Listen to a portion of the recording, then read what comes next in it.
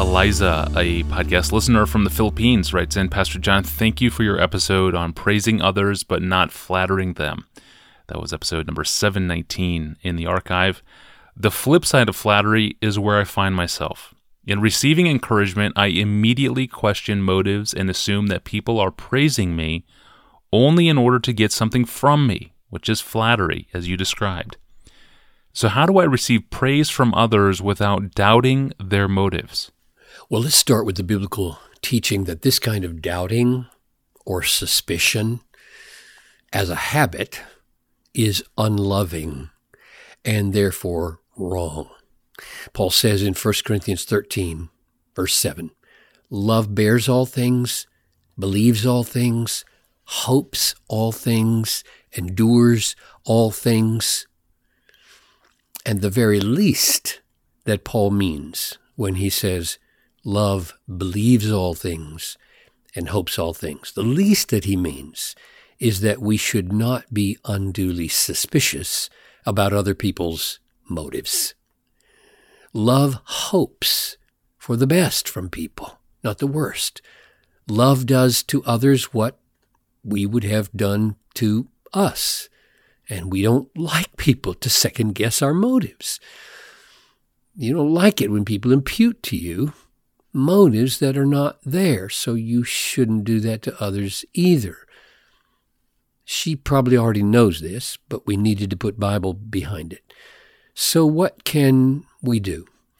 If we find ourselves feeling these sinful suspicions when someone compliments or praises us, and I think I can think of at least 4 simple things. 1, this is a kind of anxiety, namely the anxiety that people's praise is not real praise, but manipulation. They don't really think we're as good as they just said we are. So Jesus' words about anxiety, I think in Matthew 6:27, apply here. He says, and which of you, by being anxious, can add a single hour to his span of life? In other words, Jesus really did think that it would make a difference if we remind ourselves that this anxious suspicion of others' motives does no good.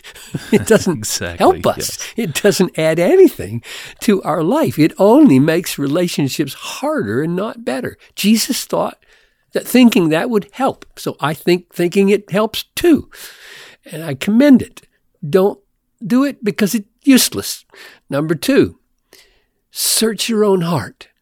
Could it be that your suspicion of their ulterior motives of others is owing largely to the fact that you yourself are so prone to operate this way when you praise, and you are reading your own motives into theirs?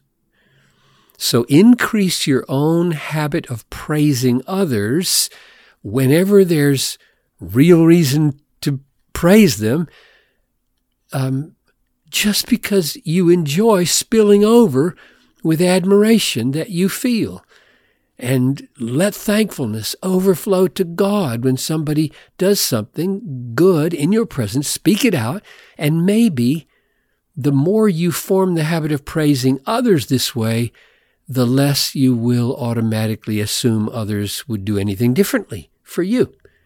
I'm really preaching to myself when I say that, because I think most of the times when I'm reading negative things into people, it's because I've seen them in myself.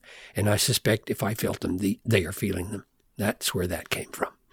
Number 3, resolve that when someone praises you, you will return genuine thanks, but will not even think of some kind of payback that they could get from you.